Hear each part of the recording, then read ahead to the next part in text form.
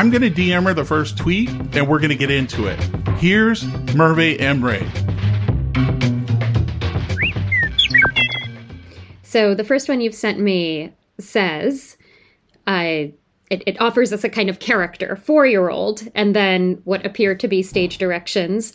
4-year-old, very patiently to woman trying to push past him on the street, : I'm not a pigeon or a seagull. I'm a little boy with small legs, and I'm walking as fast as I can.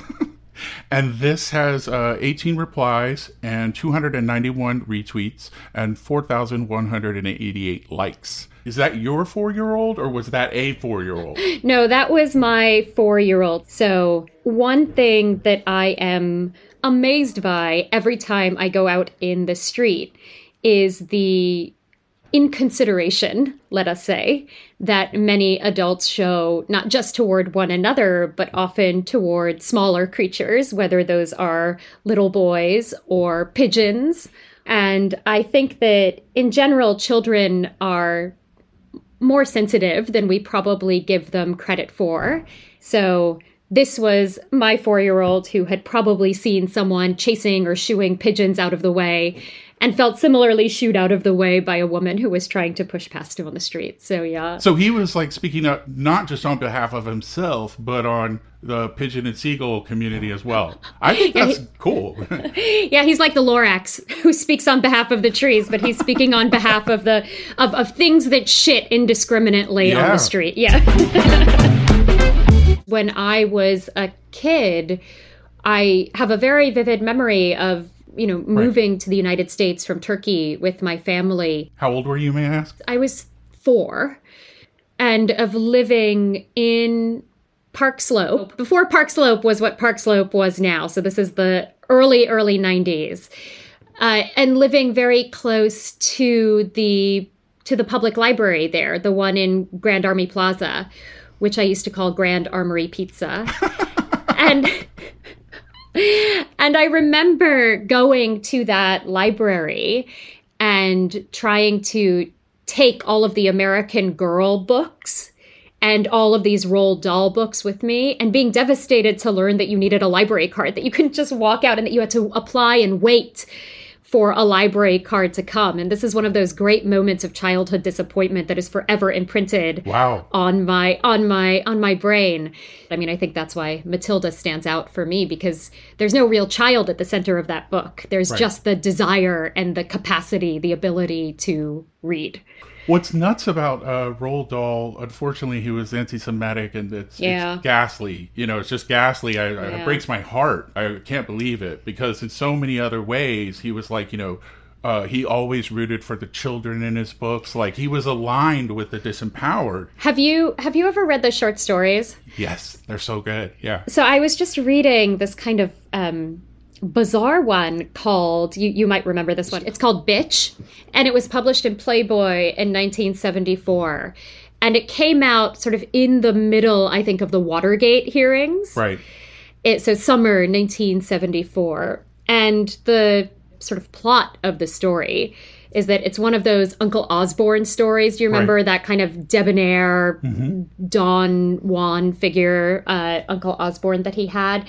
So Uncle Osborne has a friend who invents a kind of perfume, a pheromone so concentrated that any man who smells it immediately rapes the first woman that they can find. Wow. Okay. And the plot of this story is that Uncle Osborne will plant it on the woman who is the head of the Daughters of the American Revolution, the DAR, who is meeting with the president on television that night.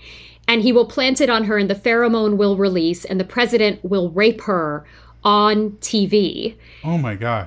And he says they can't help but impeach him after he does that. And of course, this all goes completely awry in various ways. And at the end of it, Uncle Osborne ends up being the one who smells it. And the short story ends with him just turning into a 7-foot penis. Oh, my gosh. And you read it. Okay, so I'm getting back to the children's thing. You read it and you think, oh, my God, if I look back then over everything that Dahl has written, even the children's books are filled with these fantasies of bigness. Yeah. So even those fantasies of bigness, when he does seem to be kind of rooting for the disempowered, rooting for the weak, rooting for the small, it's hard for that to escape the kind of penumbra of that very kind of masculinist. If only I were big enough. Yeah. If only I were a 7-foot cock. I think that's really true. I mean, I don't think that's true, but I think that energy is in his books for sure.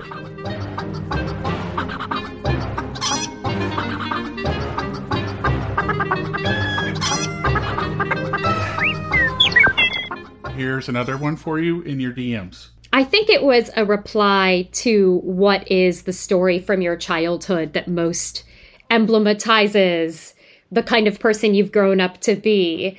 And my response to it was, when I was 5, I broke my arm jumping off a picnic table and didn't tell anyone about it until my dad noticed that my arm was, well, hanging at a strange angle. Oh, wow. Because we lived in Brooklyn at that point. And I had this downstairs neighbor, Jonathan, my first friend, really, that I remember. But we were playing tag with him and his brother. He had an older brother. And I was trying to get him. And I climbed on top of a picnic table and jumped down. And I slammed my arm into the ground. And I broke it. Oh, I'm so sorry. And, oh, that's okay. And I remember as a child, I was always very afraid that I was a burden.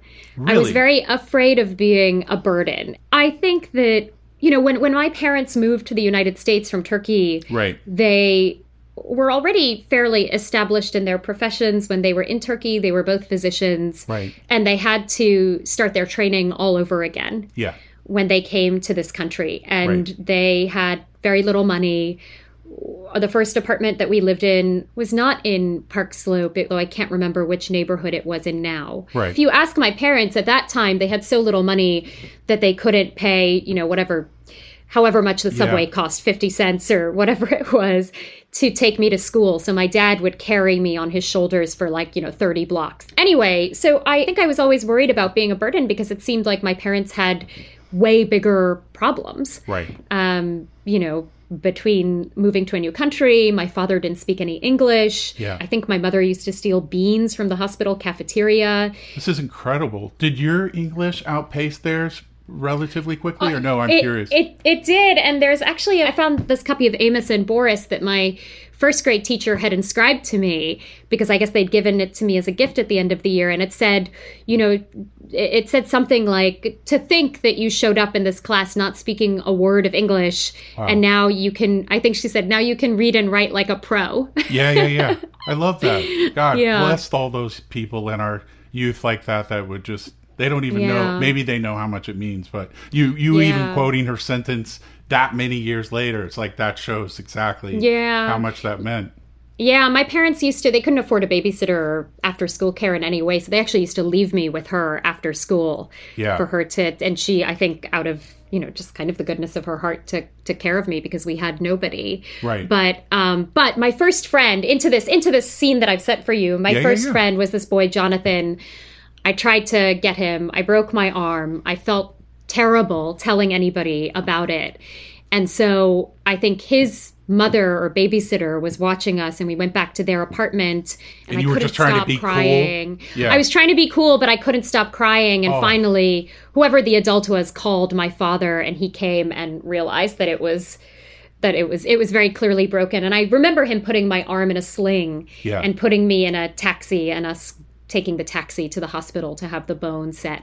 I have never, I'm sure I will break a bone later today. I've never broken a bone. I didn't have braces, and I never broke a bone. Oh my God, you're so lucky. I had 2 rounds of braces, and in the first round, I had this terrible thing called a palate expander. I think I've heard of that. Yeah, where they would put it and one of my real trauma-rama moments from middle school was the fact that the dentist put this palate expander in the night before we were supposed to give speeches for student body president. But, you know, the palate expander gave you this terrible kind of lisp. And so... Could you sleep that night? Were you mortified? I mean, that sounds traumatic. Let me just add to the trauma-rama of all of this, which is that night, my mom was like, let's go out for Japanese food or something. And I went out and ordered this tempura, and it got stuck in that expander, and I started choking. And just as I was choking, the 3 coolest girls from middle school happened to be eating at that restaurant, and they came over to say hi, and I was like... just like a cat trying to cough up a hairball or something. It was truly... And then I had to go give this kind of lispy, unintelligible speech about why you should vote for me for recording secretary of... Did you win it? No, of course. No? Are you insane? Okay. Of course I didn't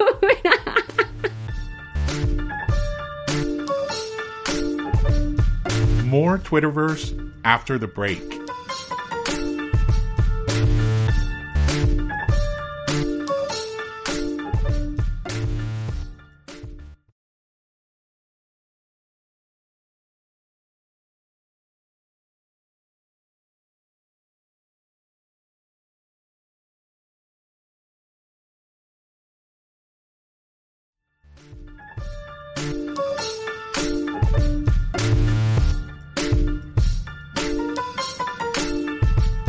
Welcome back to Twitterverse.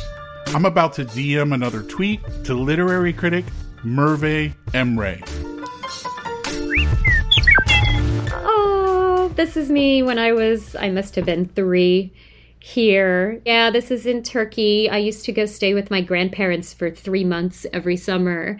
And my grandmother actually probably knitted these I'm looking at a pair of very bright orange shorts that look like they have blue Mike and Ikes all over them. They're cool though. They're like they sort of got like the Jimmy Jams vibe from when we would wear those Bahama long shorts.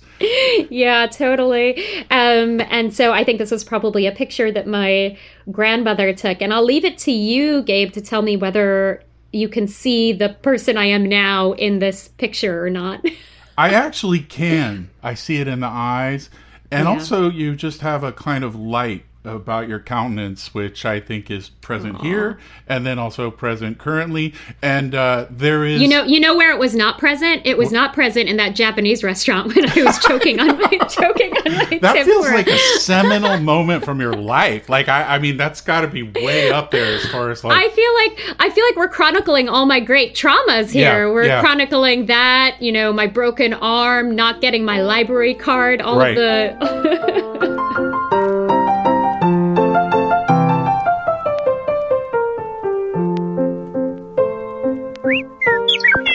We should at some point talk about the one I sent you. Let's do it now. We're going back in the archives because it doesn't technically exist, right? It doesn't technically exist. So I'll read it and then I'll tell you why it doesn't technically exist. Okay.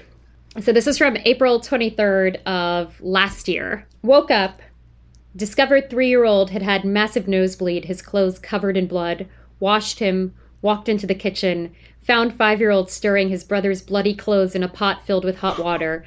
I need his blood, he said. I need his blood for my poisons. That's an amazing scenario. So I will say first that the very first person to like this is one of my favorite novelists, Helen DeWitt. Okay, yeah. So anyway, I tweeted this, I set it aside. I go back and there are just thousands upon thousands of likes, retweets. I think by the time I had deleted it, and I'll tell you in a second why I deleted it, by the time I deleted it, it had somehow ended up on The View.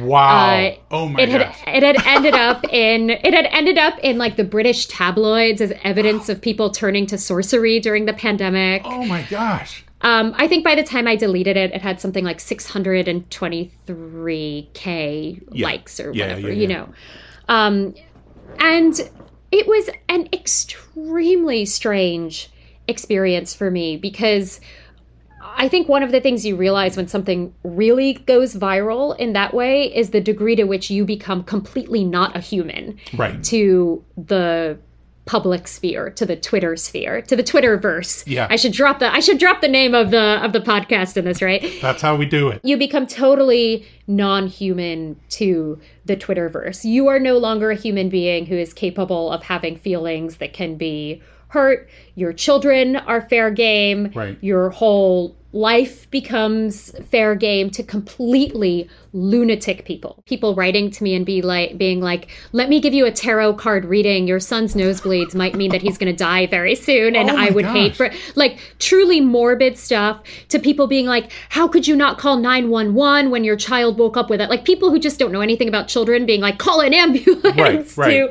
To people just being like, you lying bitch. Yeah. You horrible bitch. Like, why would you? And I was just completely stunned by this, in part because it just didn't seem that weird to me. My kids do lots of weird stuff, but I eventually just deleted it because I realized that a year had passed between when I had tweeted it, and in that year, I was still having people commenting on it and still getting, bizarre people writing to me. Super grateful. Good luck with everything, with the piece, with the move. I'll see you on the timeline, okay? Thank you for having me.